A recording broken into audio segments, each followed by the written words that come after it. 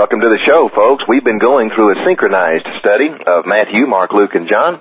And last time we covered the midsection of Jesus' Sermon on the Mount. We started in chapter 6, verse 1, and made our way down to verse 21.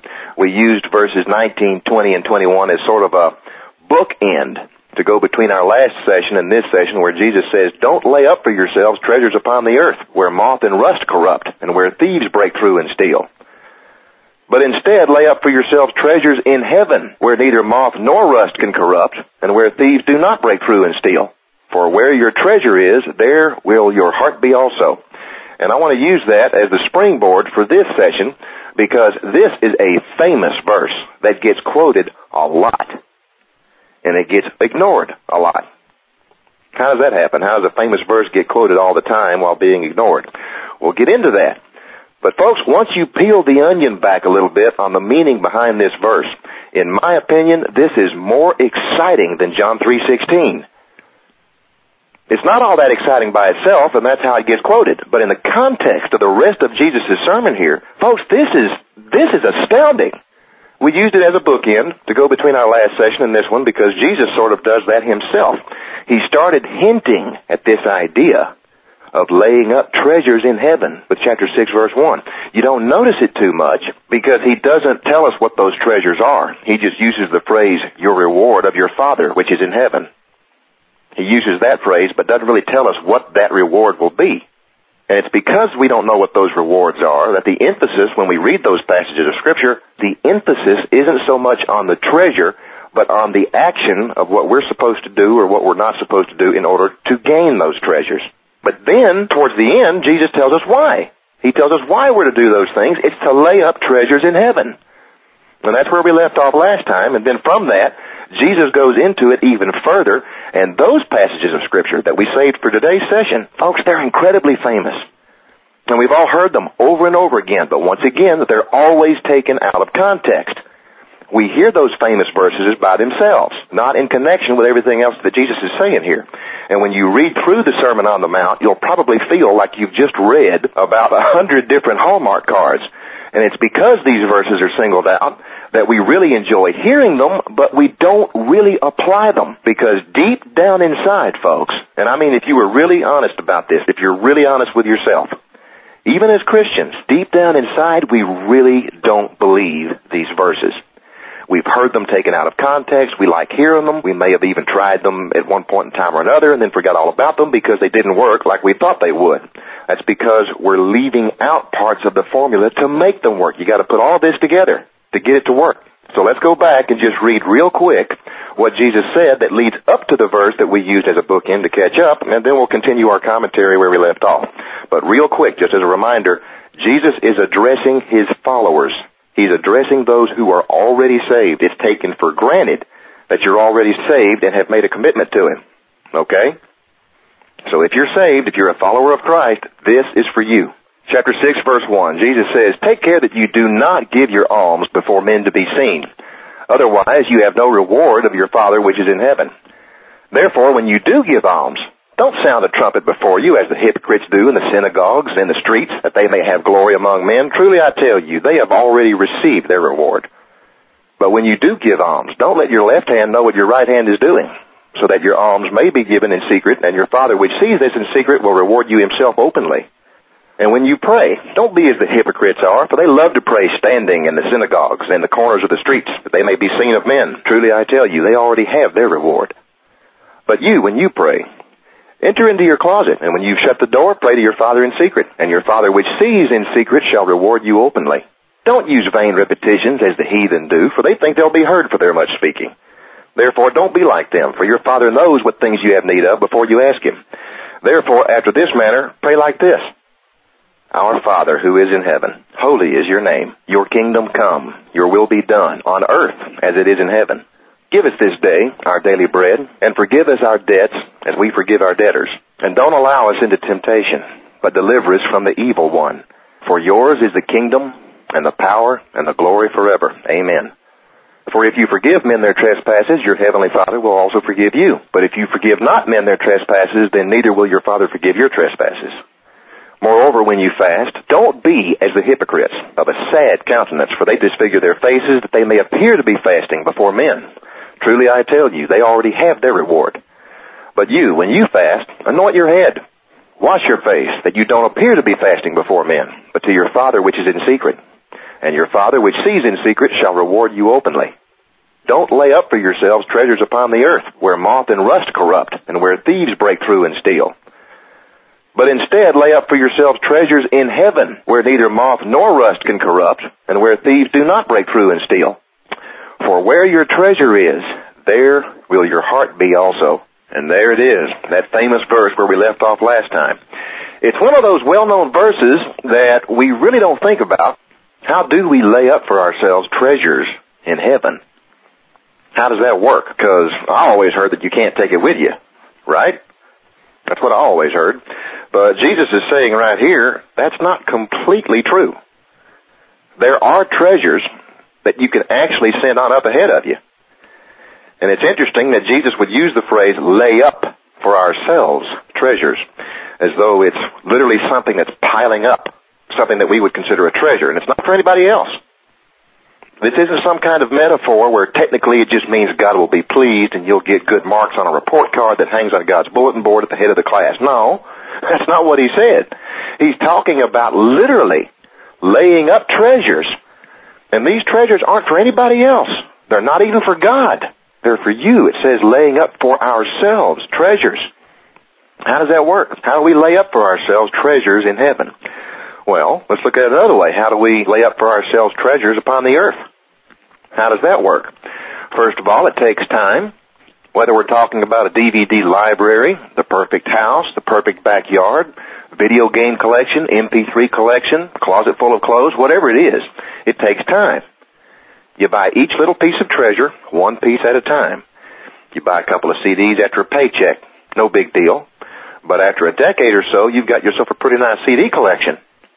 And I think all of us have that internal drive to build an earth-based sanctuary of everything we want. It takes decades to build. But we do it just one little piece of treasure at a time, enjoying each piece as we get it, and adding it to the treasure chest of our sanctuary. That's how we lay up for ourselves treasures upon the earth. But Jesus points out something here that we don't really think about too much until we start to get older, and that's the fact that all of that is temporary.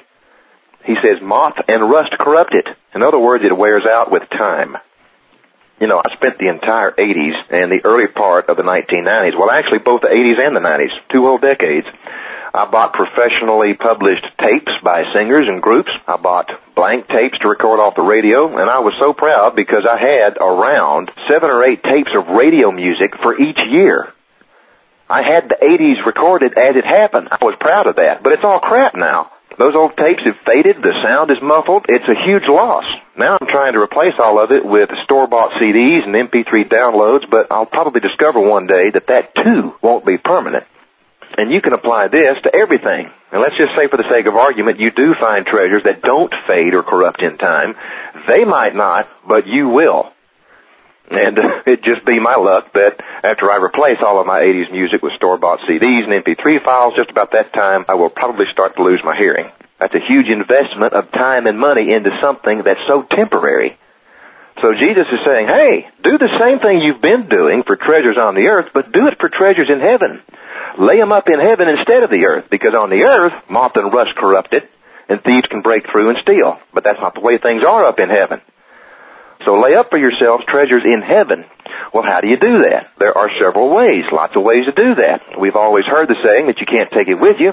Materialism, money, objects, things, stuff, when you leave this world and into the next one, you can't take it with you. But did you know, if you think about it, there are some things you can acquire here on the earth that you can take with you. Do you know what they are? Think about it. This is sort of a trick question, but think about this. Try to stretch your imagination. We've talked before about how this world and your body is nothing more than old hardware. The real you is software.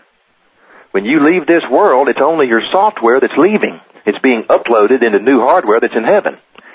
The scientists tell us that everything we've ever seen, heard, or experienced from the moment we were born to the present day is perfectly recorded onto the hard drive of your brain.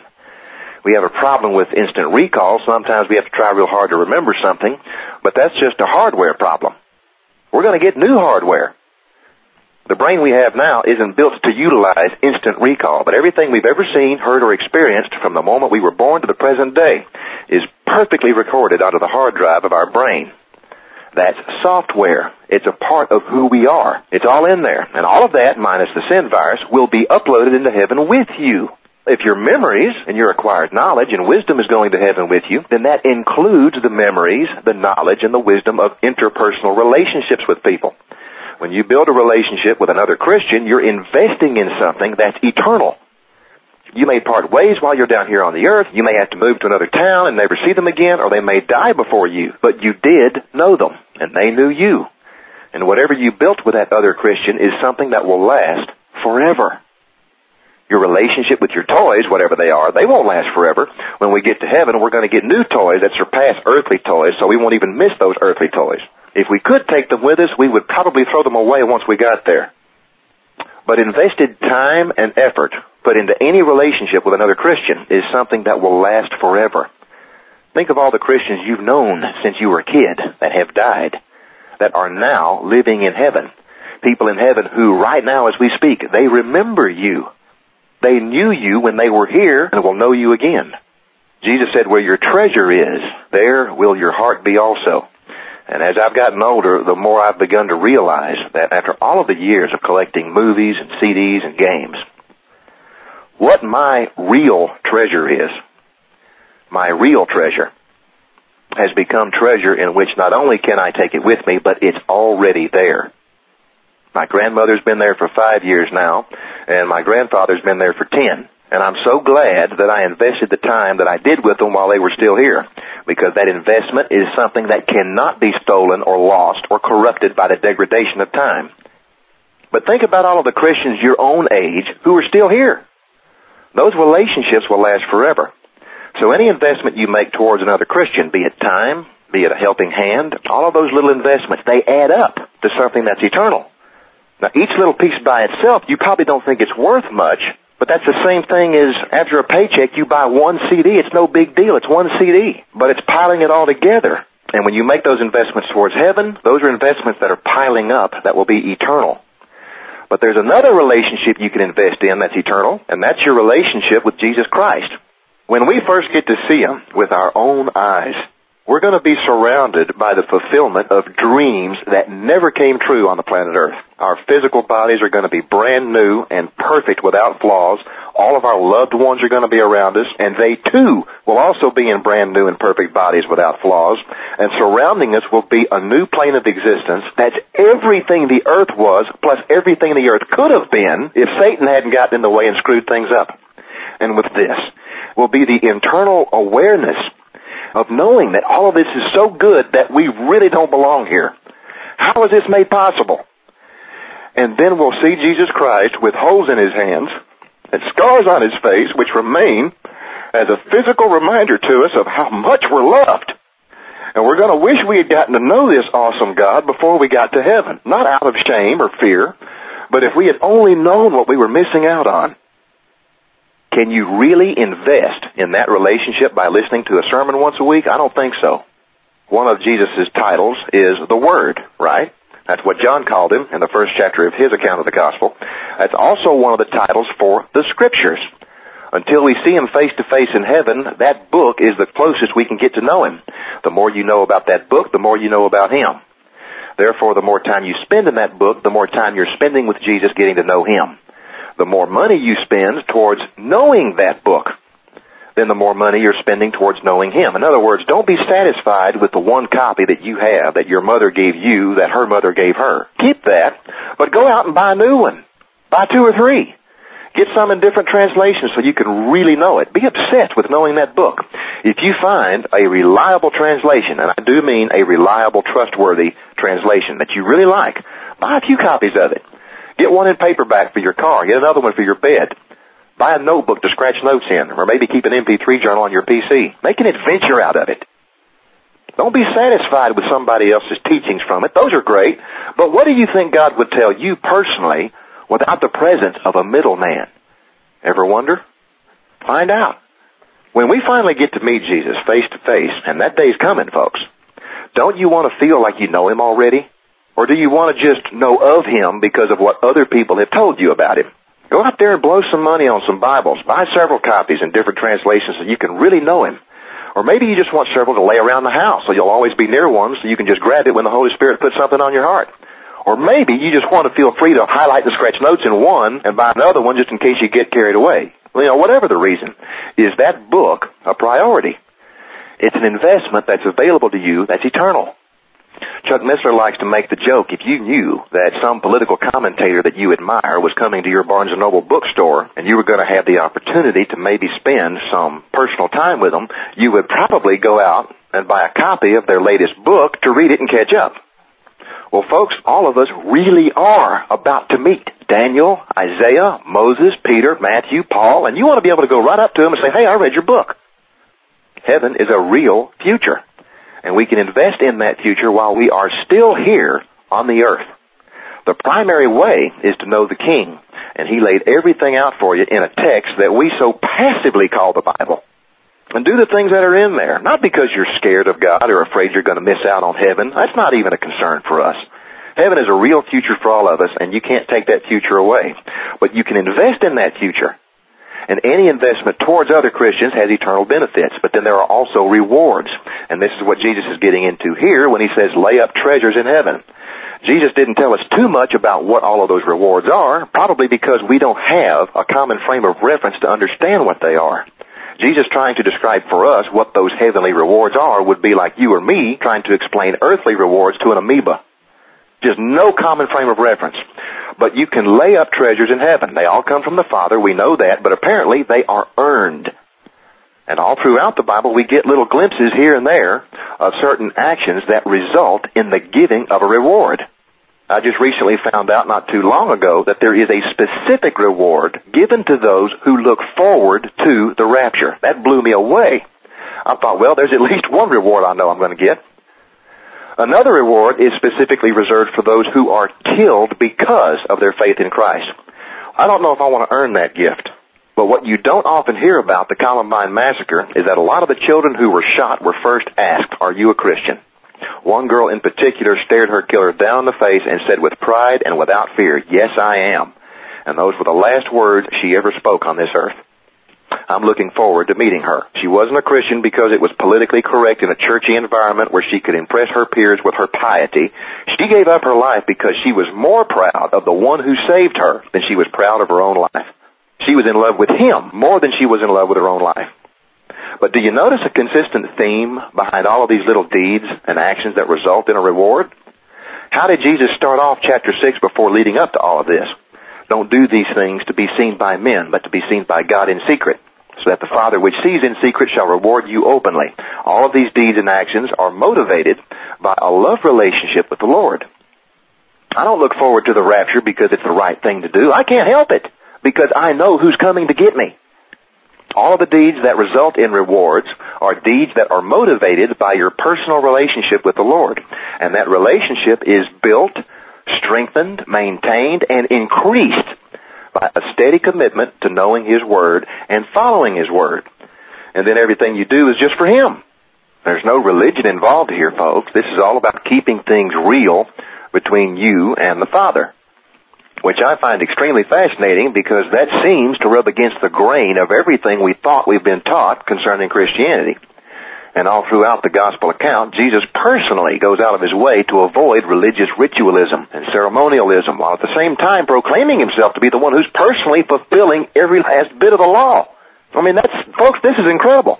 Every jot and tittle, He says. He's personally taking full responsibility for fulfilling the letter of the law, while at the same time going out of His way to detour ritualism and ceremonialism. He told the woman at the well, a time is coming when you will neither merely worship the Father in Jerusalem, nor merely worship the Father in this mountain. God is a spirit being, and He desires to be worshipped in spirit. That was the biggest debate back then, folks. Can you really worship the Father without going to Jerusalem? Today, the debate would be, can you really worship the Lord without going to a building with a steeple on it? Jesus would say you can, but location doesn't matter. God is a spirit being. He desires to be worshipped in spirit. In other words, all of these religious trappings take away the reality of it. It gets in the way. It doesn't have to, but it can. You can do the right thing for the wrong reasons. If you're doing it to impress man or hold to some religious obligation that man has bound you to, then it's not real. But when it is real, that's when you're making investments towards your future in heaven. And that's every bit of this in a nutshell, folks. If you want to invest in your future in heaven, then you need to invest now in your relationship with the Lord and His Word. By doing that, then everything else falls in place. And Jesus is going to continue to expound on this in connection with laying up for ourselves treasures in heaven. Let's keep moving. Jesus says, don't lay up for yourselves treasures upon the earth, where moth and rust corrupt, and where thieves break through and steal. But instead lay up for yourselves treasures in heaven, where neither moth nor rust can corrupt, and where thieves do not break through and steal. For where your treasure is, there will your heart be also. The light of the body is the eye. If therefore your eye be single, as in single-minded, then your whole body shall be full of light. But if your eye be evil, your whole body shall be full of darkness. If therefore the light that is in you be darkness, how great is that darkness? Now, folks, you might wonder why single-mindedness has got anything to do with being full of light. You know, single-minded about what? But Jesus explains what He means right here in the following verse. He says, no man can serve two masters. For either he will hate the one and love the other, or else he will hold to one and despise the other. You cannot serve God and mammon. Now, folks, the word mammon there is an Aramaic word for money, or more specifically, wealth. It's not the wealth itself that's evil, but it's the love of wealth or the holding of wealth. Jesus made those two distinctions in there just in case anyone might think, well, I don't love wealth. Yeah, but are you beholden to it? Be real careful here to notice something that is extremely, extremely important. It's a lesson that I personally didn't fully appreciate until recently. And in some ways I'm still learning this. It's a tough lesson. Jesus is not saying that you shouldn't serve God in money. He's saying that it can't be done. It's impossible. And don't fall into the trap of thinking that this is just about wanting to be rich. Well, I'm not greedy. I'm just trying to pay the bills. If money is a priority in your life for any reason, then God won't be. If God is a priority in your life, then money won't be. I used to fight that because I really wanted the best of both worlds, and I thought I could do it. I wanted to invest in heaven and earth at the same time. All of us try to juggle them, but we can't. The more we try to juggle both, the more that both eludes us. It can only be one or the other. It can't be both. Because everything is either in your hands or God's hands. Can't be both. No matter how hard we try to think it is. And I used to think it was, folks. I really did. That when you put your life in God's hands, because He loves us, He lets us steer His arms. Boy, was I wrong. He does to some extent, but that's usually when we just think we're steering. It's kind of like when your dad sat you in his lap while driving a go-kart. He's the one driving, but occasionally it just so happens that we turned the steering wheel the same way he did. So we think we're driving it, but we're not. And one of the traps that all of us, I think, are very susceptible to falling into is this idea that by giving your life to Christ, then you have more control over your life and you're going to get what you want out of life. We hear that taught. But folks, that concept is not biblical. If your life is in God's hands, then isn't your finances in His hands too? See, if you put your life in God's hands, but keep the finances in your hands, then guess what happens? Our life really isn't in His hands, is it? And you'll sense that. You'll feel it. And then you'll get mad at God because you feel it. I remember several years ago living from paycheck to paycheck. All the bills were being paid, but nothing more. I had no future. I had no reason to think my career, if you could call it that, had any brightness to it. And I remember looking around at other opportunities that seemed to just fall in everybody else's lap, but they always eluded me. And I couldn't figure it out. These people weren't saved. They weren't trying to be obedient to God, and yet everything just fell in their lap. And here I am, a good Christian. What's going on? But I remember finally just letting God have it one day. I said, Lord, if people who don't even attempt to serve you can find everything they want out of life, then why can't someone like me, who does serve you, find everything that I want in my life?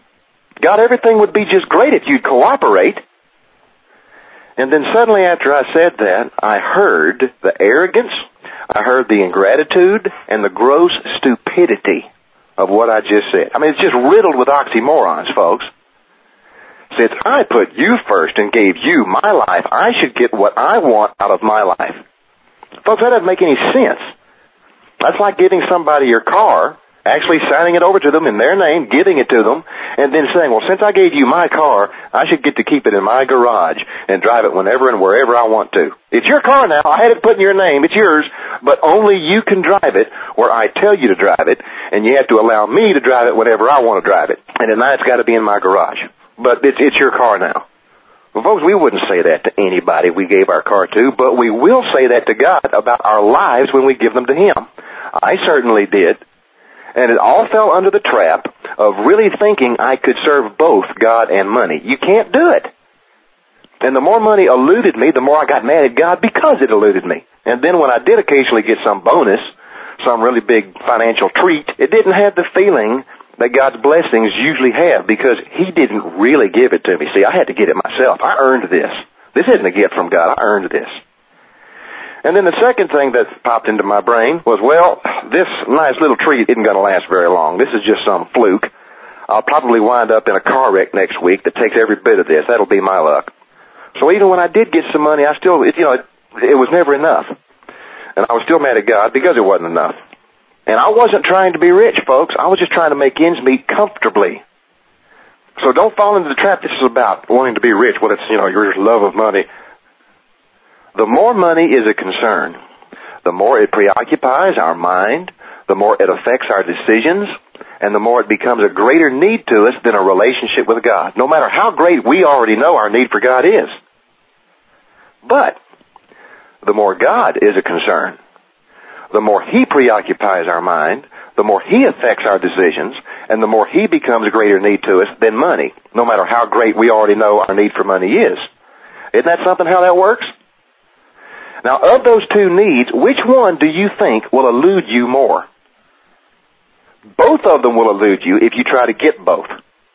No man can serve two masters, for either he will hate the one and love the other, or else he will hold to one and despise the other. You cannot serve God and mammon. Let's continue. Jesus says, therefore I say to you, take no thought for your life, what you shall eat, or what you shall drink, nor yet for your body what you shall put on. Is not the life more than meat, and the body more than clothing? Now where it says take no thought for your life, it's talking about thoughts of concern. Worrying. Worrying leads to fear. And fear, believe it or not, folks, is demonic. Did you know that fear is a demonic attack? You know how I know that? Because Romans chapter 8, verse 15 says that God does not give us the spirit of fear. So if God doesn't give us the spirit of fear, then where does that spirit come from? Ephesians chapter 6 tells us that fear is the weapon that Satan uses to target our footsteps. Because one of the pieces of the armor listed in the armor of God laid out in Ephesians chapter 6 is in verse 15, where it says to shield your shoes with the gospel of peace. Peace is the shield against anxiety. And Philippians chapter 4, verses 6 and 7 tell you how to get that peace. It says, don't fret or have any anxiety about anything. Be anxious for nothing. But in every circumstance and in everything, by prayer and petition, definite requests with thanksgiving, continue to make your wants known to God. And the peace of God, which passes all understanding, shall mount guard over your hearts and minds in Christ Jesus. Peace of heart and peace of mind is what we always want. You get it? By taking every circumstance and everything to the Lord in prayer. Included with that is thanksgiving. If you leave that part out, then this won't work. Afterwards, the peace of God, which passes all understanding, will guard over your heart and your mind. And that way, you'll be shielding your footsteps from demonic attack. Fear and anxiety won't influence your direction. The peace of God, which passes all understanding, will be influencing your direction. Let's continue. Jesus says, therefore I say to you, take no thought for your life, what you shall eat or what you shall drink, nor yet for your body, what you shall put on.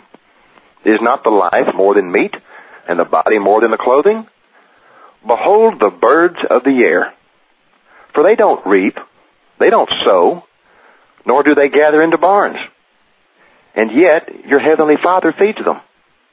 Are you not much better than they? Which of you, by taking thought, can add 1 cubit to your stature? And why take thought for clothing? Consider the lilies of the field, how they grow. They don't toil, neither do they spin. And yet I tell you that even Solomon in all of his glory was not arrayed like one of these. Wherefore, if God so clothe the grass of the field, which today is, and tomorrow is cast into the oven, shall he not much more clothe you, O you of little faith? Therefore take no thought, saying, what shall we eat? Or what shall we drink? Or with what shall we be clothed?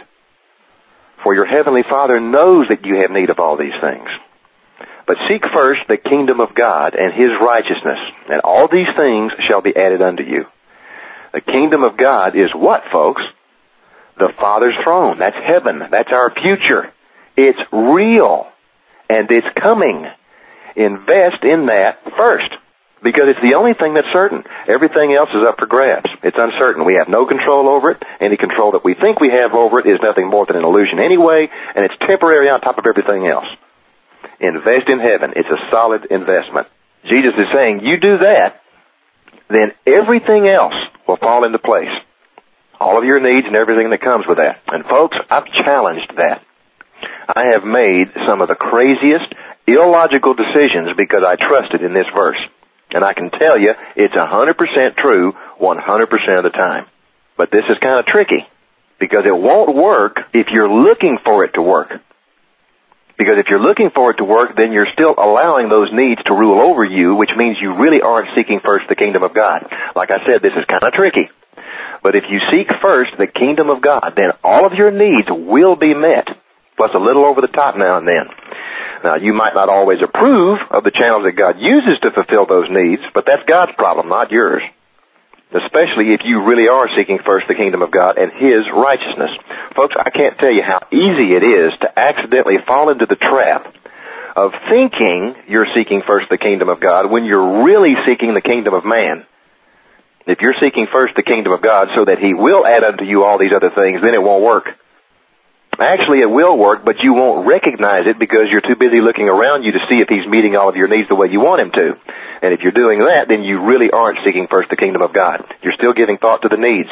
We're going to see an example of this later on when Jesus walks on water and then calls Peter out of the boat to walk towards him. And Peter actually does it, folks.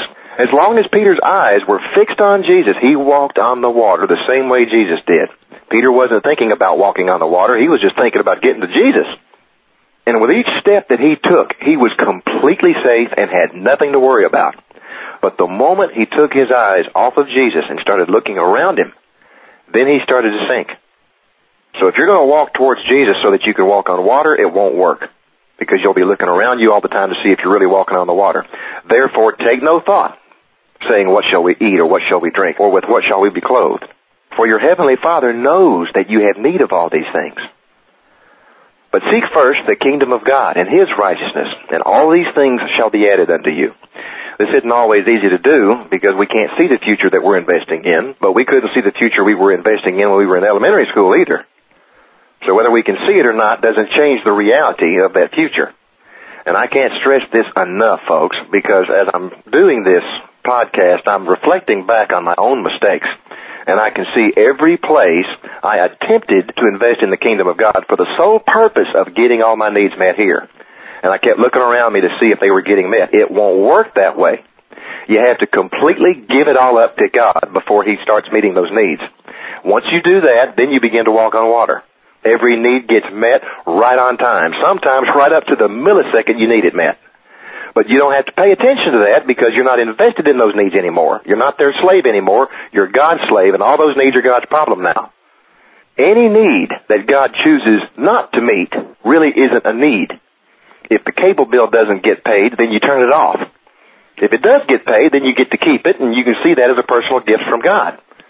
If the phone bill doesn't get paid, then you turn it off, and you say, well, Lord, I don't understand, but evidently for some reason you don't want me to have the phone this month. That's how you look at it.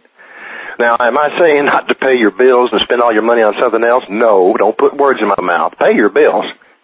I'm just saying don't make it a worry or a concern. Don't be tied down to fear of not getting those bills paid. Your bills are not your bills anymore. They're God's bills. If the rent doesn't get paid, then you move. Your life doesn't belong to you anymore. That's the whole attitude behind this, because now you are single-minded towards heaven. You're now investing in your life that's in heaven, not the one that's down here. But Josh, what will people say? Well, they're going to say all kinds of stuff. Who cares? Yeah, but Josh, aren't we supposed to be examples to the world? How will God look in their eyes if those who give their lives to Him lose their phone, lose their cable, get their lights turned off, and lose their apartment? Aren't we supposed to be light unto the world and salt of the earth?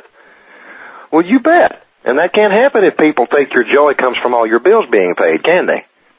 You can tell people that God's the reason for your joy all you want to. It'll fall on deaf ears if they know you're making a six-figure salary. What really impresses the world is when you've got absolutely nothing to be excited about, but in your eyes is a peace that passes all understanding. And you greet each morning with a smile on your face because each day is just one more day closer to that future you've been investing in.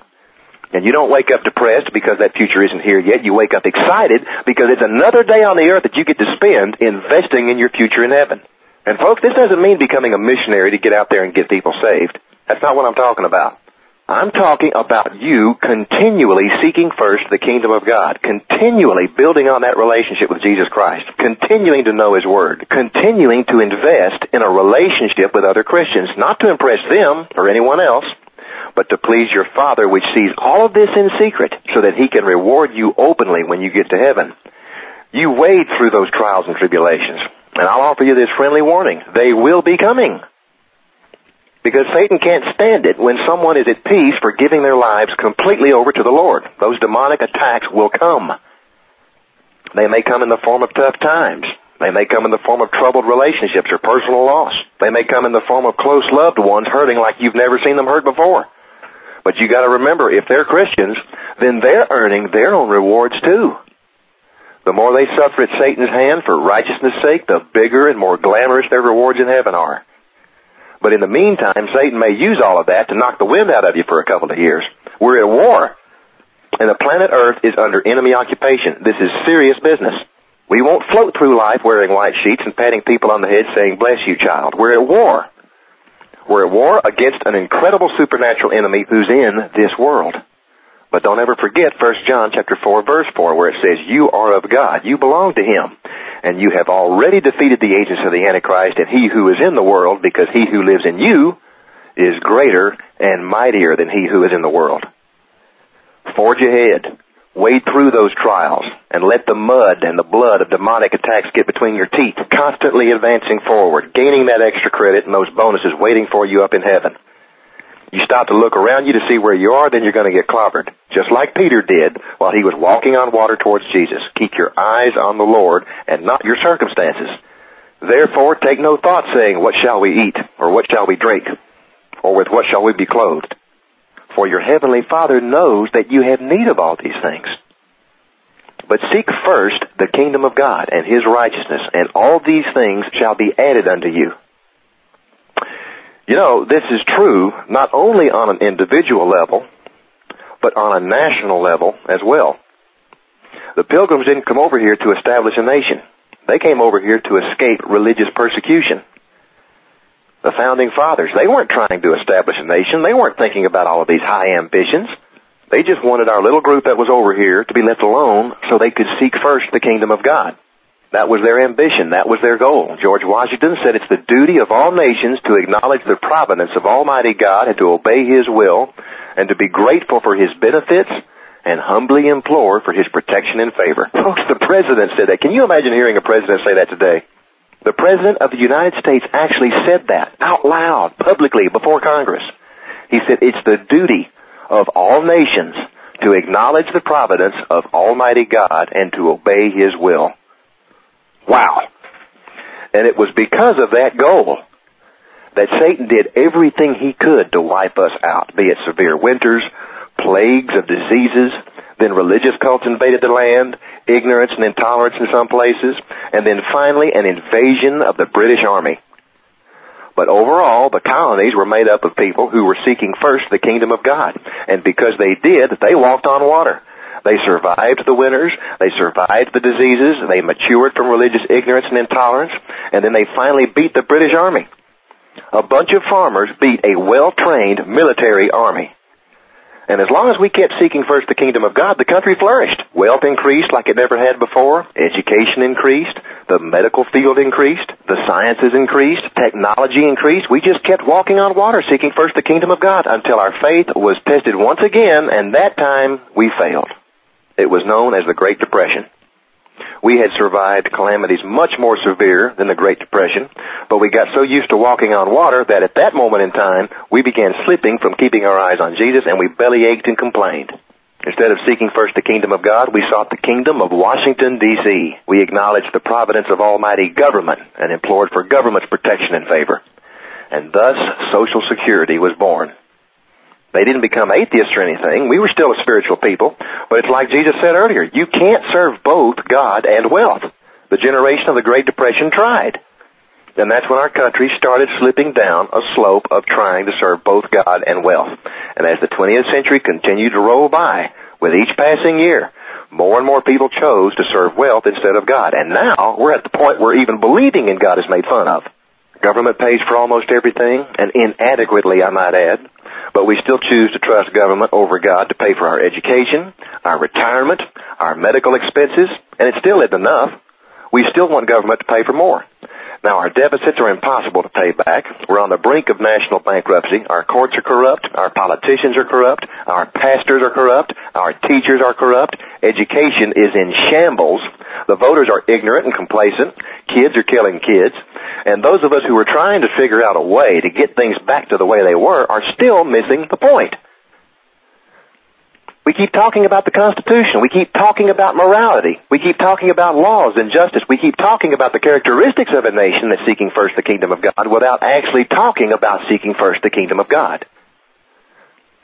I did a political talk show for 3 years and published a political blog. I threw it away. It was useless. Bringing up the Constitution is like handing a flashlight to a blind man, or what's worse, handing a flashlight to a man who chooses to live in darkness.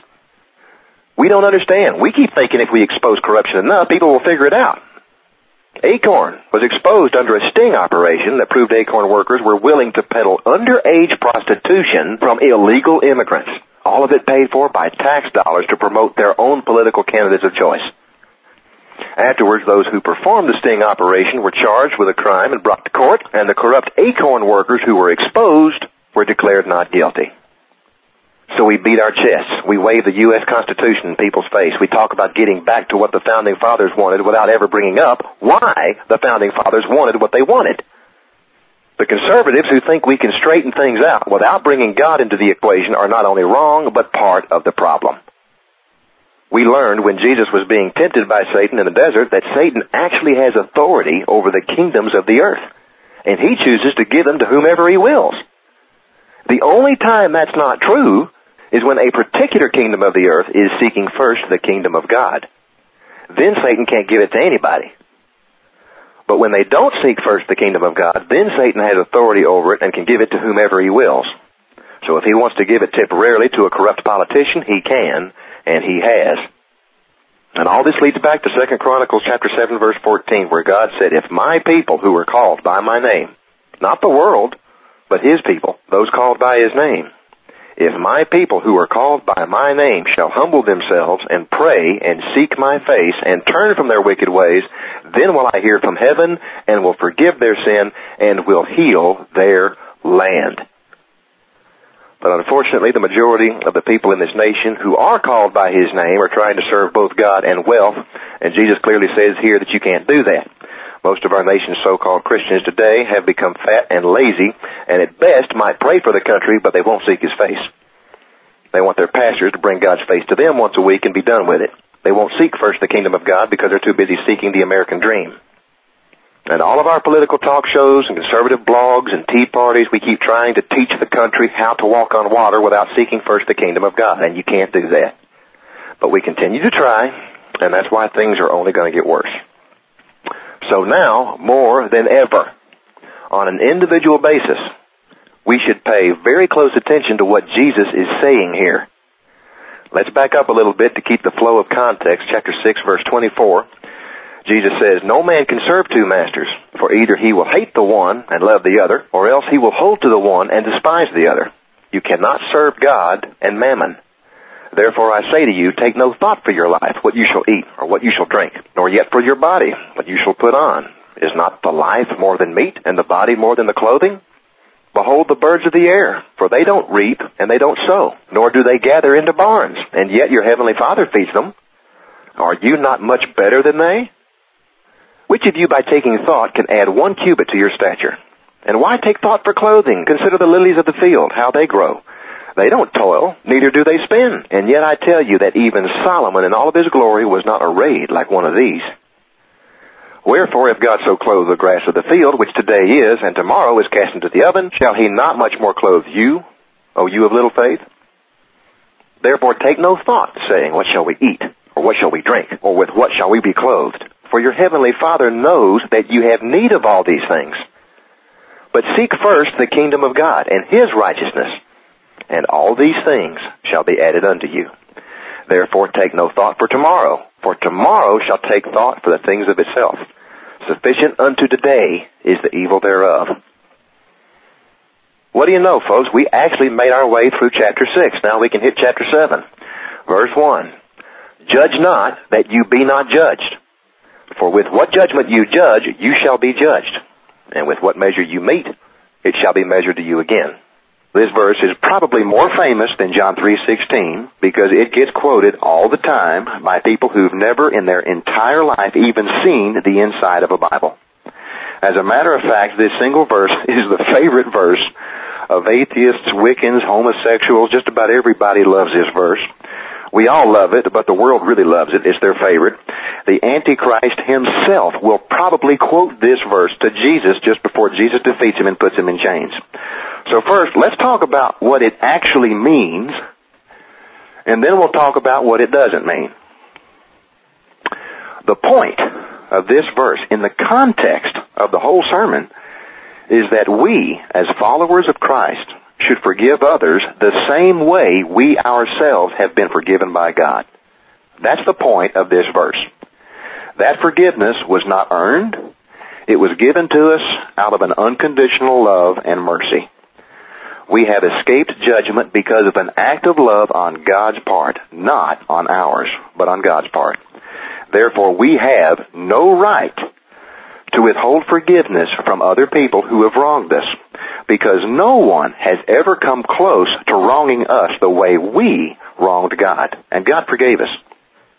We, as members of the human race, we took the title deed to the planet Earth that He created for us, and we put it in the hands of Satan in the Garden of Eden. But God forgave us. Then He gave us the 10 Commandments. Then we broke the 10 Commandments and He forgave us. Then He became a man and came to the planet Earth, and He healed the sick, He restored limbs to the crippled, He gave sight to the blind, and after He did, we spit on Him, we punched Him in the face, we tore off His beard, we slapped a crown of thorns on His head, we put nails in His hands, and we hung Him on a cross to die. He forgave us. Folks, as a species, by all rights, we should be dead. But we're not. We're still here. And as followers of Christ, not only are we not dead, we've been promised eternal life, blessings, and riches in the kingdom of God. So that's what this verse means. After all the forgiveness that's been given to us for all the horrible things we've done, where do we get off self-righteously judging and condemning others as though somehow we're better than them? No, we're not. If we are, it's only by God's grace and God's mercy, certainly not by anything we've ever done.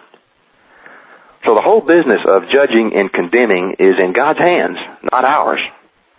And that's what this verse means. But there's a big difference between judging and using good judgment. Completely different ballgame. This verse does not mean we're to be blind and not recognize what's good and what's bad, or what's right and what's wrong. We are called to condemn sin. We're not called to condemn sinners because we're all sinners. But we are called to condemn sin. Condemning and recognizing sin for being sin is healthy. It's a good thing. It's healthy on an individual level, and it's healthy as a society. To not recognize sin for what it is dangerous. We're not called to condemn people, but we are called to condemn sin. We shouldn't judge or condemn the drunk driver. We should forgive the drunk driver, but that doesn't change the nature of what drunk driving is. So choosing not to get into the car with a drunk driver isn't a judgment against him. It's a judgment against the nature of what drunk driving is. You're not worried about him killing you. You're worried about being killed in an accident because of his drunk driving. It's completely different. We shouldn't judge or condemn the homosexual. We should forgive the homosexual, but that doesn't change the nature of what homosexuality is. God said it was a sin. It's a psychological and sexual perversion, and every society and history that has ever embraced it has fallen. That's not an opinion. Those are historical facts of reality. Am I judging the homosexual? No. He might think so, but I'm not. I don't know his story. I'm not in his shoes. We've all made choices, good and bad, and I am no better than he is. But none of that changes the nature of what homosexuality is. We shouldn't judge or condemn the pedophile. We should forgive the pedophile, but that doesn't change the nature of what pedophilia is. So choosing not to hire a pedophile to coach your Little League baseball team isn't a judgment against him. It's a judgment against the horrible dangers of pedophilia itself. We're not called to condemn sinners, but we are called to condemn sin. So when Jesus says, judge not, that you be not judged. For with what judgment you judge, you shall be judged. And with what measure you mete, it shall be measured to you again. What Jesus is forbidding in this verse isn't the judgment of sin, but a judgmental, condemning spirit against people without mercy and without love. One of the more recent examples of this is the Westboro Baptist Church, where members of its congregation started picketing around public places with picket signs that said, God hates fags. This is the kind of behavior that Jesus condemned. If those individual members of Westboro Baptist Church are really Christians, and that's a very big if, then they're in for a big surprise when they get to the judgment seat. God hates the sin, but He loves the sinner. He hates the sin because He knows where it really came from. He knows why it's there presently. He knows of the pain that caused it, and He knows what brought it about, and He knows of the continual pain that it causes. And that goes not just for homosexuality, but every sin. That's why He hates the sin. But He loves the sinner. He died for the sinner. But on the other hand, you've got other churches that are on the other side of the spectrum that are just as wrong. They're inviting homosexuals to come to their church to get married. Who are we to judge? Let's let them get married with a Christian wedding. My gosh, folks, I can't imagine anything more twisted than that. No place in the Bible is homosexuality condoned. It may be forgiven because of the cross, but it's not condoned. God won't recognize that marriage. Anyway, let's keep moving. Judge not, that you be not judged. For with what judgment you judge, you shall be judged. And with what measure you mete, it shall be measured to you again. And why do you behold the mote that's in your brother's eye, but consider not the beam that's in your own eye? How will you say to your brother, let me pull out the mote out of your eye while a beam is in your own eye? You hypocrite! First cast out the beam out of your own eye, and then you will see clearly to cast out the mote out of your brother's eye. That one's a lot of fun to read, folks. It doesn't require too much commentary. It's self-explanatory. But notice Jesus isn't against your helping to remove the speck in your brother's eye. Just make sure you've got the plank that's stuck in yours out first. I'm a smoker that's almost quit smoking. I used to smoke a pack and a half a day. That's roughly 30 cigarettes a day. I'm down to only smoking between 5 and 7 cigarettes a day now, hoping to be completely free this summer. But before I started cutting back, I remember a close family member counseling me on the health risks that I was taking by smoking cigarettes. He got into the dangers against heart disease, heart attack, stroke, and then after he went through all of that, then he really laid a guilt trip on me and talked about how the human body of a Christian is called the temple of God. But the whole time he was telling me this, all I could think about was how overweight he was. I mean, he was huge. He ate 4 giant meals a day. This guy literally filled up more than half the front seat of the car we were sitting in while he was telling me all this. And he's more than 20 years older than me.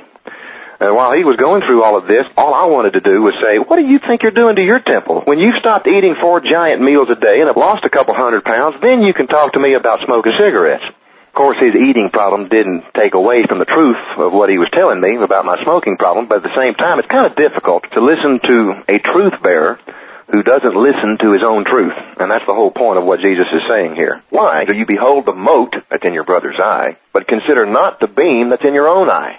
How will you say to your brother, let me pull out the mote out of your eye while a beam is in your own eye? You hypocrite! First cast out the beam out of your own eye, and then you will see clearly to cast out the mote out of your brother's eye. Give not that which is holy to the dogs, Neither cast your pearls before swine, lest they trample them under their feet and turn again and rend you. Folks, this is a famous verse, but what does it mean? What Jesus is talking about here is amplified by Peter in 2 Peter chapter 2, verse 22, where Peter brings up the old proverb about the dog that returns to his own vomit and the pig that was washed but then returns to the mud and wallows in it again. In other words, don't waste your time. Not only is it a waste of time, but it's dangerous. He said, don't cast your pearls before swine, lest they trample them under their feet and turn again and rend you. Boy, have I seen this online with debates between Christians and atheists. There are some atheists who are atheists because they can't help it. They've lived a life in which what they've experienced has brought them to hold the conclusions that they presently hold. Now, we know they're wrong, so for their sake, because they're angry, they're hurting, we try to talk with them, not to win any debates, but maybe help them see something that maybe they haven't thought about before, because we know that God loves them. But there are other atheists, they're atheists because of what Jesus said in John chapter 3 to Nicodemus. He said of them, the light has come into the world, and they chose, key word there, they chose to love the darkness more than the light because, another key word, because their deeds were evil. These people don't disbelieve out of error or by deception. They're not deceived. They choose not to believe on purpose because they love the darkness more than the light. And after doing that for several years, they actually come to the point where they hate the light. They're self-deluded. This isn't deception, it's a choice. And these are the atheists who are the most angry, the most vicious, the most hateful people you will find online. Many Christians try to befriend these people, and they get along just fine and build what seems to be healthy relationships. But watch out. Don't you dare bring up God. Because if you do, in the twinkling of an eye, they'll turn from being your closest friend to your most bitter enemy, complete with mocking insults, name-calling, slanderous accusations. It's like holding up a cross to a vampire. They go from being elegant and refined to becoming hissing, venomous snakes that bite. And it doesn't make any difference what you've done to prove to them that you're their friend. You could be their best friend for years. You bring up God, you bring up the Bible, you bring up any of that stuff, you're going to get bit. They won't just disagree with you, they're going to bite you and they're going to tear you to shreds. Give not that which is holy to the dogs, neither cast your pearls before swine, lest they trample them under their feet and turn again and rend you. Ask, and it shall be given you. Seek, and you shall find. Knock, and it shall be opened unto you. For everyone that asks receives, and he that seeks finds, and to him that knocks it shall be opened. What man is there among you whom if his son asks for bread would give him a stone? Or if he asks for fish, will give him a serpent? If you then, being evil as you are, know how to give good gifts to your children, how much more shall your Father which is in heaven give good things to them that ask him? This is a great set of verses here, folks. Jesus actually tells us to ask God for whatever it is, which is kind of strange because earlier he told us that the Father already knows what we need before we ask him. So why is he telling us here to ask him anyway? So that we'll know where it came from, and that's a direct response to your prayer. Sometimes God actually withholds something because he's waiting on you to ask him. Ask, and it shall be given you. Seek, and you shall find. Knock, and it shall be opened unto you. These verses are famous because they sound so easy, and a lot of people have tried them to see if they're true and get upset when they don't work. But the reason why they don't seem to work is because sometimes God's answer is to wait. For every verse in the Bible that tells us to ask the Lord, there's 3 telling us to wait upon the Lord. Other times God's answer is, you know what? I can see why you'd ask for that, but I know what you really want, so I've got a better idea. We don't like hearing that.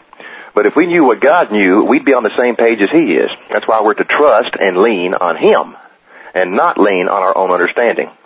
But I think the main reason why these verses disappoint people is because most of the time they're taken out of the context of this whole sermon. We like to highlight verses like these and have them framed on walls. Ask and it shall be given. Seek and you shall find. So all we do is ask and seek, ask and seek, ask and seek, and grab a hold of anything and everything that's in front of us. And we claim it to be from God. Or worse, we ask, seek, and then don't find, and then either get mad at God or mad at the Bible and then stop believing it. But folks, this promise is another conditional promise. You can't take these feel-good verses out of the Bible and use them like magic words. They are part of a whole speech that's connected. First of all, this sermon is addressed to followers of Christ. If you're not a follower of Christ, this promise isn't for you. And in the context of the whole sermon, a prerequisite to this promise is that you're seeking first the kingdom of God. If you're not seeking first the kingdom of God, then when you ask, it will not be given to you. When you seek, you shall not find. When you knock, the door will not be opened to you. So these promises are null and void if you're trying to serve both God and mammon, or not seeking first the kingdom of God. Boy, have I learned this lesson the hard way. But if you are seeking first the kingdom of God, and I mean if you really are, then ask and it shall be given you. Seek and you shall find. Knock and it shall be opened unto you. For everyone that asks receives, and he that seeks finds. And to him that knocks it shall be opened. What man is there among you whom if his son asked for bread would give him a stone? Or if he asked for fish, will he give him a serpent? If you then, being evil, know how to give good gifts to your children, how much more shall your Father which is in heaven give good things to them which ask him? Therefore, all things whatsoever you wish that men should do to you, do even so to them, for this is the law and the prophets. And this is where we get the golden rule, folks. Do unto others as you would have them do unto you. It isn't do unto others as they currently do unto you. It's do unto others as you'd have them do unto you. Simply put, just treat others the way you want to be treated.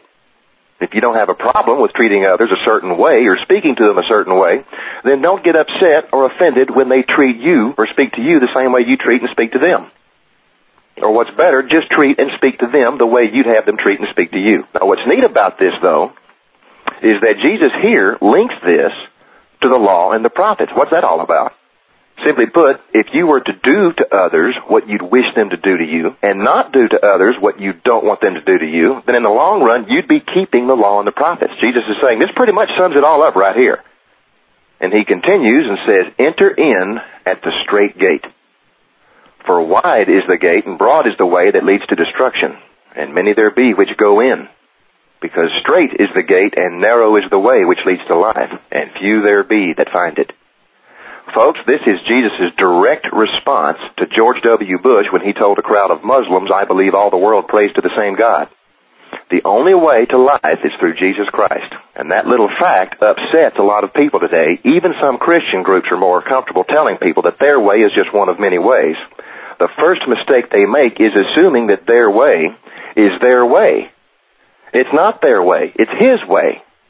We don't stumble around in life trying to find our own way. Jesus comes down here, picks us up, and carries us the way. You're either in His arms being carried or you're on your own. So all these people out there who claim that there are many paths to heaven, they're wrong. There is only one path to heaven, and that's through Jesus Christ. Now, there are many paths to Jesus' arms. Some people get saved at an early age. Others don't get saved till late in adulthood. Some of them just hear a song and welcome Him in. Others have to go through a lifetime of trials and tribulations before He gets their attention.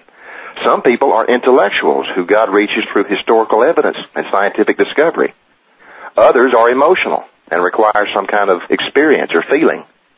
Whatever it takes, Jesus gets through. But once He gets through, then you have a choice. It's either His way, which is the only way, or it's your way, which goes nowhere. And Jesus here says, broad is the way that leads to destruction, and many there be which go in. So if you're going a way that's popular and everybody's going that way, you're probably going the wrong way. Beware of false prophets which come to you in sheep's clothing, but inwardly they are ravening wolves. You'll know them by their fruits. And you can take that verse, folks, and tie it to 2 Corinthians chapter 11, verse 14. When Paul brings up wolves in sheep's clothing, he says Satan himself masquerades as an angel of light. Therefore, it's no surprise that Satan's servants would masquerade as ministers of righteousness. Just because somebody calls themselves a prophet of God, just because somebody's got their name in lights in front of a church somewhere, just because someone sets up a website and has beautiful pictures of crosses and paintings of Jesus and doilied up Bible verses sprinkled all over the place, that doesn't mean they're of God. Don't forget, folks, we're at war. Satan has double agents infiltrating our camps, and he's real good at it. Beware of false prophets which come to you in sheep's clothing, but inwardly they are ravening wolves. You'll know them by their fruits. Do men gather grapes of thorns, or figs of thistles? Even so, every good tree brings forth good fruit, but a corrupt tree brings forth evil fruit. A good tree cannot bring forth evil fruit, neither can a corrupt tree bring forth good fruit. Every tree that doesn't bring forth good fruit is hewn down and cast into the fire. Wherefore, by their fruits you shall know them. See, this portion of Jesus' sermon would seem to contradict the part where He said, judge not, lest ye be judged, if we're to believe world's interpretation of that verse, because here Jesus is labeling fruit as either good fruit or bad fruit. And then He tells us, you'll know a tree by its fruit. Now, folks, let's slow down for these next 2 verses because they are very spooky verses. What Jesus is about to say here has become the source of a lot of division and confusion and fear. And I'm going to suggest to you that most of us don't know what these verses are really all about, because we've all been bombarded with theological debates and assumptions that cloud over what Jesus is really saying. So let's look at this slowly and carefully to see what Jesus is really saying here. He said, "Not everyone that says to me, 'Lord, Lord,' shall enter into the kingdom of heaven, but he that does the will of my Father which is in heaven. Many will say to me in that day, 'Lord, Lord, have we not prophesied in your name? And in your name haven't we cast out demons, and in your name done many wonderful works?' And then I will profess to them, 'I never knew you. Depart from me, you that work iniquity.'" Now there are 3 prominent views as to what Jesus is talking about. The view that we hear most often by zealous religious groups is that Jesus is telling you that not everyone who gets saved will stay saved. They believe Jesus is saying that a person can become saved, do a lot of good in His name, and then for whatever reason backslide from their faith and then lose their salvation. That at one time in their lives they were all right. They were on the winning team and they did all kinds of wonderful good, but didn't stick it out all the way. So that when their time came to go to heaven, Jesus turned them away. But I think that view is easily refuted and destroyed by Jesus Himself. And what He says to those that He turns away, He tells them, "I never knew you." He doesn't tell them that He knew them once, but then lost touch. He said He never knew them. So if this verse is talking about salvation, then these people were never saved to begin with, because He never knew them. Which leads us to another view of what these verses mean. If this verse is talking about salvation, then what Jesus is saying is that actions are not what save you. Works done in Jesus' name don't save you. Prophesying in His name doesn't save you. Casting out demons in His name doesn't save you. Doing all kinds of wonderful works in His name, they don't save you. Let's read these verses slowly and see if that's an accurate interpretation of what this is all about. Jesus says, "Not everyone that says to me, 'Lord, Lord,' shall enter into the kingdom of heaven, but he that does the will of my Father which is in heaven." What is the will of His Father, folks? Jesus tells us in John chapter 6, verse 40. He says, "This is the will of Him that sent me, that everyone which sees the Son and believes on Him may have everlasting life, and I will raise him up at the last day." That's the will of the Father. These guys that Jesus turned away were all consumed with performing works. They were trying to work their way into heaven. But what is the work that the Father demands? Jesus tells us that in John chapter 6, verse 29. He says, "This is the work of God, that you believe on Him whom He has sent." Pretty straightforward. "Many will say to me in that day, 'Lord, Lord, have we not prophesied in your name? And in your name haven't we cast out demons? And in your name done many wonderful works?' And then I will profess to them, 'I never knew you. Depart from me, you that work iniquity.'" The word iniquity means broken law. No matter how hard you try, you're a breaker of the law, unless you believe in the one whom God sent. Then you're clean, because He paid the penalty. If you're not clean, it's because you don't believe in the one whom God sent, which means He never knew you. Now that interpretation of what these verses mean has been the prominent view of most conservative Bible scholars, and it's also been the view that I've held for a very long time, because the doctrine of that view is consistent with the rest of the Scripture. Ephesians chapter 2, verses 8 and 9 spell it out very clear. It says, "For by grace are you saved, through faith, and that not of yourselves, it is the gift of God, not of works, lest any man should boast." That's right out of Ephesians chapter 2, verses 8 and 9. And after reading that passage in Ephesians, boy, it sure does sound like these guys who Jesus turned away were boasting. But Lord, look what we did. We did this and we did that. It's not about works. Where's the faith? You can't have faith in someone you don't know. That's why Jesus said, "I never knew you." We're not saved by works. We're saved by faith in the grace of our Savior, who we know. That's the whole New Testament in a nutshell. But, I'm going to suggest to you that the entire debate about salvation, whether you can lose it or not, whether it's gained by faith or by works or by both, all of those arguments are arguments that have been debated so loudly and for so long that they have blinded us from seeing what this verse is really saying. There is another interpretation of what these verses mean that I've just recently become aware of. Get ready to be blown away, because I was. because all of us are guilty of carrying assumptions because of presupposed ideas, and the longer we carry those assumptions, the harder it is to see what's really there. Yes, it is true that we are saved by faith in grace alone. That is certainly true. And once you've received that salvation, you are permanently stamped and sealed by the Holy Spirit. The book of Romans gets into all of that. So you cannot lose your salvation. And that salvation itself is gained by faith alone in Jesus' work, not your works. But where do we get the idea that what Jesus is talking about here has got anything to do with salvation? And I remember the first time I heard that question posed about this verse, I felt my brain explode because I had to do a double take. I went back and read the entire Sermon on the Mount that leads up to these controversial passages, and then I was like, oh my gosh! I've been shell-shocked by the salvation debate for so long that it never occurred to me that this verse here might not even have anything to do with salvation. Because what has the entire Sermon on the Mount been focused on, folks? Jesus covered a lot of ground, but what's the consistent underlying theme been all about? The coming kingdom and the distribution of rewards. Jesus says, not everyone that says to me, Lord, Lord, shall enter into the kingdom of heaven. What is the kingdom of heaven?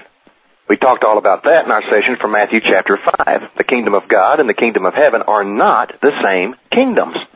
The kingdom of God is heaven itself. It's where the Father's throne is. It's where all of us immediately go when we die. But the kingdom of heaven is where the Son's throne is. It's the rule of the Messiah over the planet Earth. That doesn't exist yet. Right now, the Son is sitting on His Father's throne.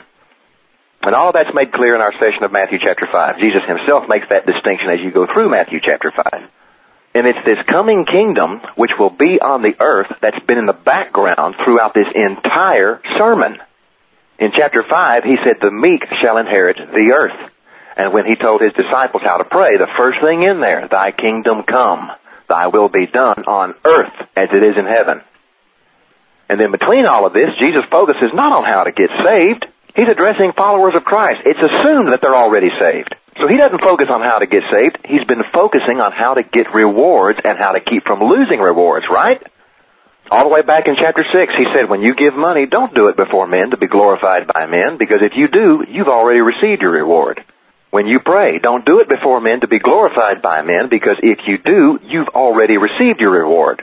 When you fast, don't show off to everyone how hungry you are to be glorified by men, because if you do, you've already received your reward.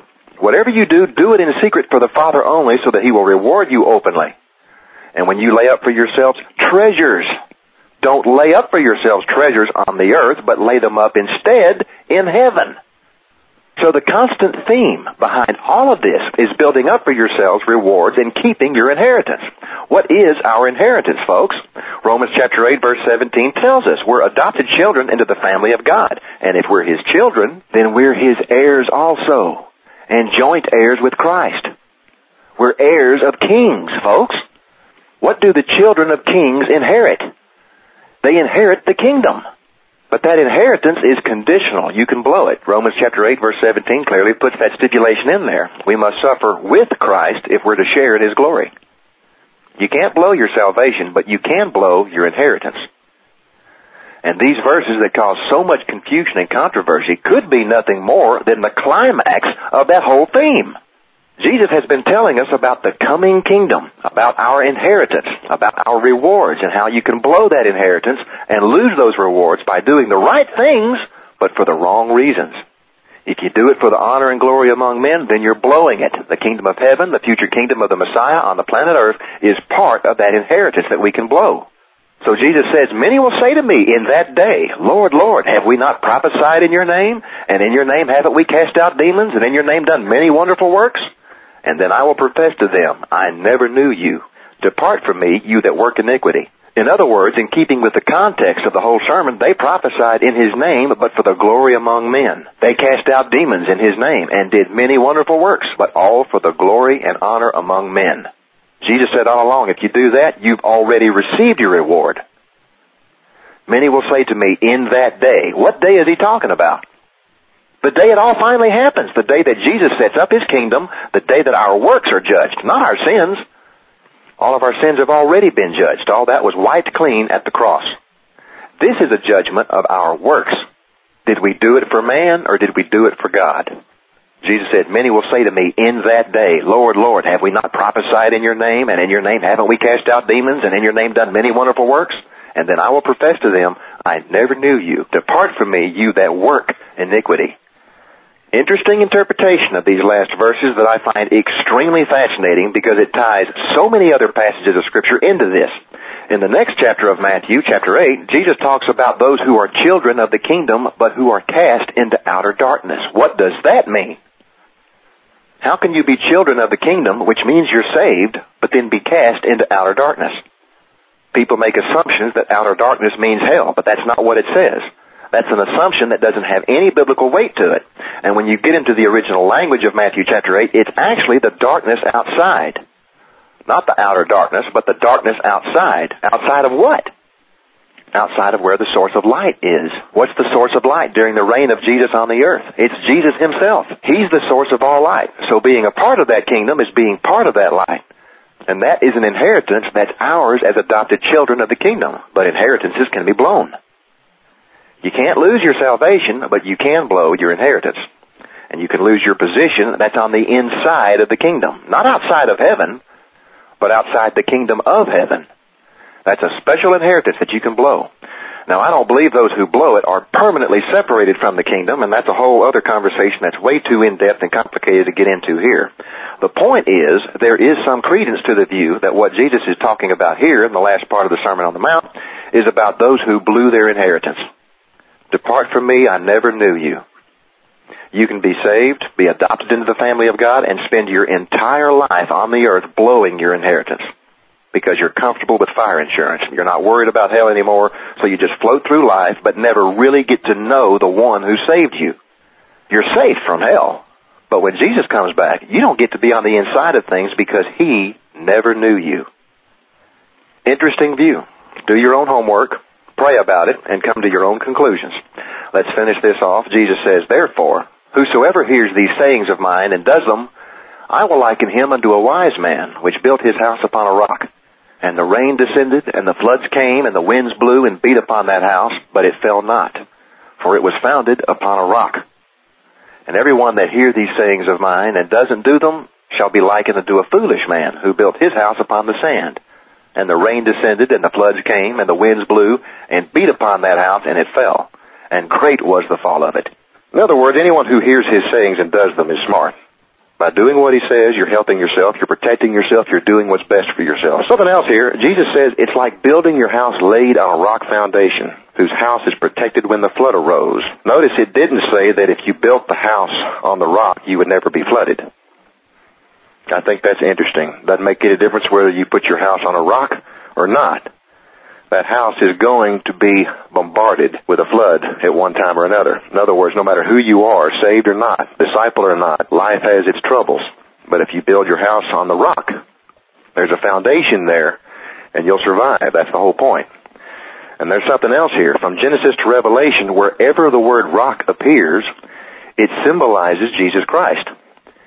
You don't see it when you're up close to a single verse like we are here, but dig out a Strong's Concordance, look up the word rock, and you'll see it. It'll give you goosebumps. All throughout Psalms, it says, the Lord is my rock and my fortress. He alone is my rock and my salvation, and so on. The first place the word rock appears is in Exodus 17, verse 6, where God told Moses to hit the rock with his staff so that water would come out of it and give drink to the thirsting Israelites who were wandering around in the desert. The symbolism there is intriguing because what does water symbolize? The Holy Spirit. What did Moses' staff symbolize? God's judgment. So a symbol of God's judgment was to smite a symbol of Jesus Christ so that a symbol of the Holy Spirit would come out and end the thirst of the Israelites. Sounds like a prophecy of Jesus' first coming, doesn't it?